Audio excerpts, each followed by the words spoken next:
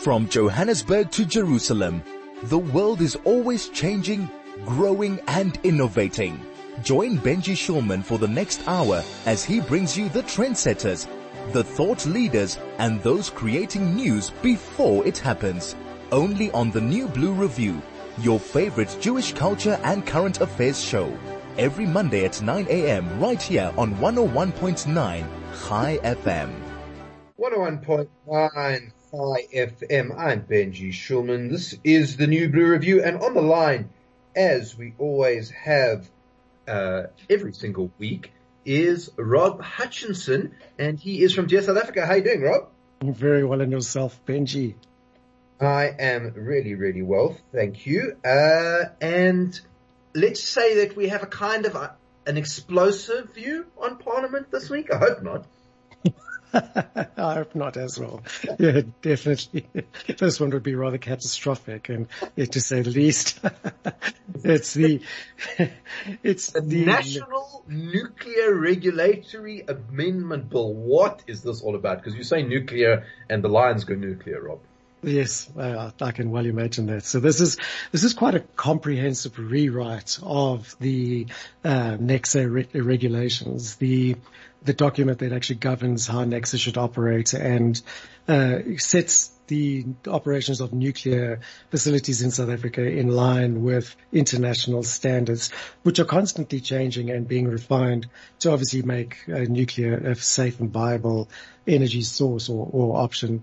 So reading through this, it's almost a complete rewrite of the regulations, and with particular focus around changing definitions of certain words, including what is defined as a nuclear accident or nuclear damage as such, which is a trend that we're actually seeing throughout policy amendments, is the alteration of definitions and the manipulation, if you like, of language. It seems to be an easy way to get around certain policy decisions, is simply change the definitions rather than the policy, the way the policy governs legislation as such. So this is no different.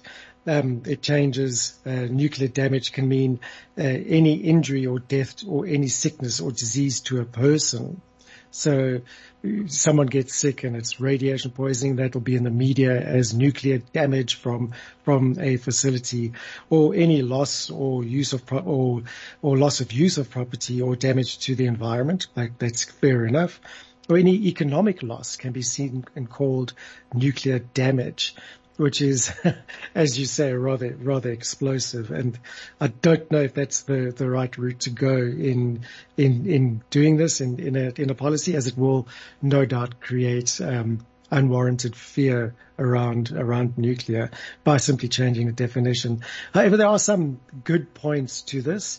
It does step up the oversight functions of NEXA to a good point, and that can only be seen as good in a nuclear environment. However, of particular note in this whole document is significant changes around construction and rehabilitation and so on. They even talk about creating a fund, a rehabilitation fund or extension fund that nuclear facilities can have access to. Obviously, it relates to the 20 billion upgrade that is planned for Coburg. Yeah, Rob, sorry. The nuclear issue is very interesting, especially, what we had, the questions around nuke energy with the Russians. And what is it that we do with Coburg? We've had the pebble bed reactor discussions. Is there a view that this bill is making the way open for greater nuclear involvement in our energy grid? Or is it kind of regulating what it is that we already have?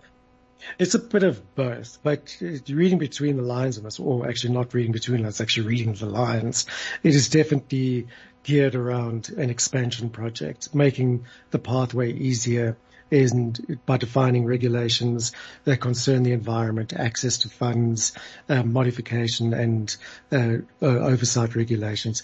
From what I can gather from this, it's definitely based around the Coburg Life Extension Program. Right. So obviously that is a crucial issue. Koeberg is our only nuclear facility. What about other parts of the nuclear system, Rob? We have Pelindaba. There have been concerns about how our nuclear rods that we've been using there for medical research purposes and other research purposes, there were concerns that they may have been stolen at some point, I think. Anything regulating other products that we work in terms of nuclear? Yes, absolutely. So this does cover disposal of waste and how that must be handled and the costs involved, and obviously complying to international standards thereof. There's the Pelindaba pebble bed reactor has been around since about the mid-60s. And that is still functioning in the same way that it has before, and that's due to strict standards and safety regulations that are imposed on that, as all nuclear facilities are subjected to. And that it's pretty safe as it is. There's a lot of unknowns and misconceptions around the disposal of the rods and so on. And I actually chatted to a guy called Des Miller, who's involved in the extension programs of the nuclear facilities. And he says that the total nuclear waste over the past 40 years is around half a swimming pool. And that's because they store the rods and waste in a swimming pool, because water contains the radiation. And over the 40 years, there's only been half a swimming pool's worth of waste. So there's often this misconception that there's tons and tons of waste that gets buried in the deserts and so on, but that's simply not the case. And it's revealing once you understand more and more about these processes and how they're actually incredibly safe. But there is always the concern around something happening. But that is why we're seeing an upgrade to the regulations to bring them in line with international safety standards.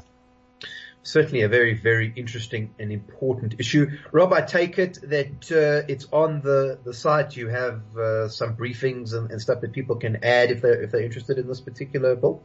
As always, it will be on the site after the show today. We always tend to reveal stuff on your show. Well done there. So it will be there later. And yes, people are encouraged to comment on dearsouthafrica.co.za if they have any concerns around nuclear, about these regulations. And I encourage the environmental groups to have a look at this, because there are certain building regulations that have been proposed in here, especially around site maintenance, environmental protection, and concerns which environmental groups might have an objection to. Well, there we go, Rob. Thank you so much for joining us. Rob Hutchinson there from Dear South Africa. He comes to us every single week talking about Parliament and this week glowing in the dark with the Nuclear National Regulator Bill. Thanks so much, Rob. Thank you, Benji. Have a wonderful week.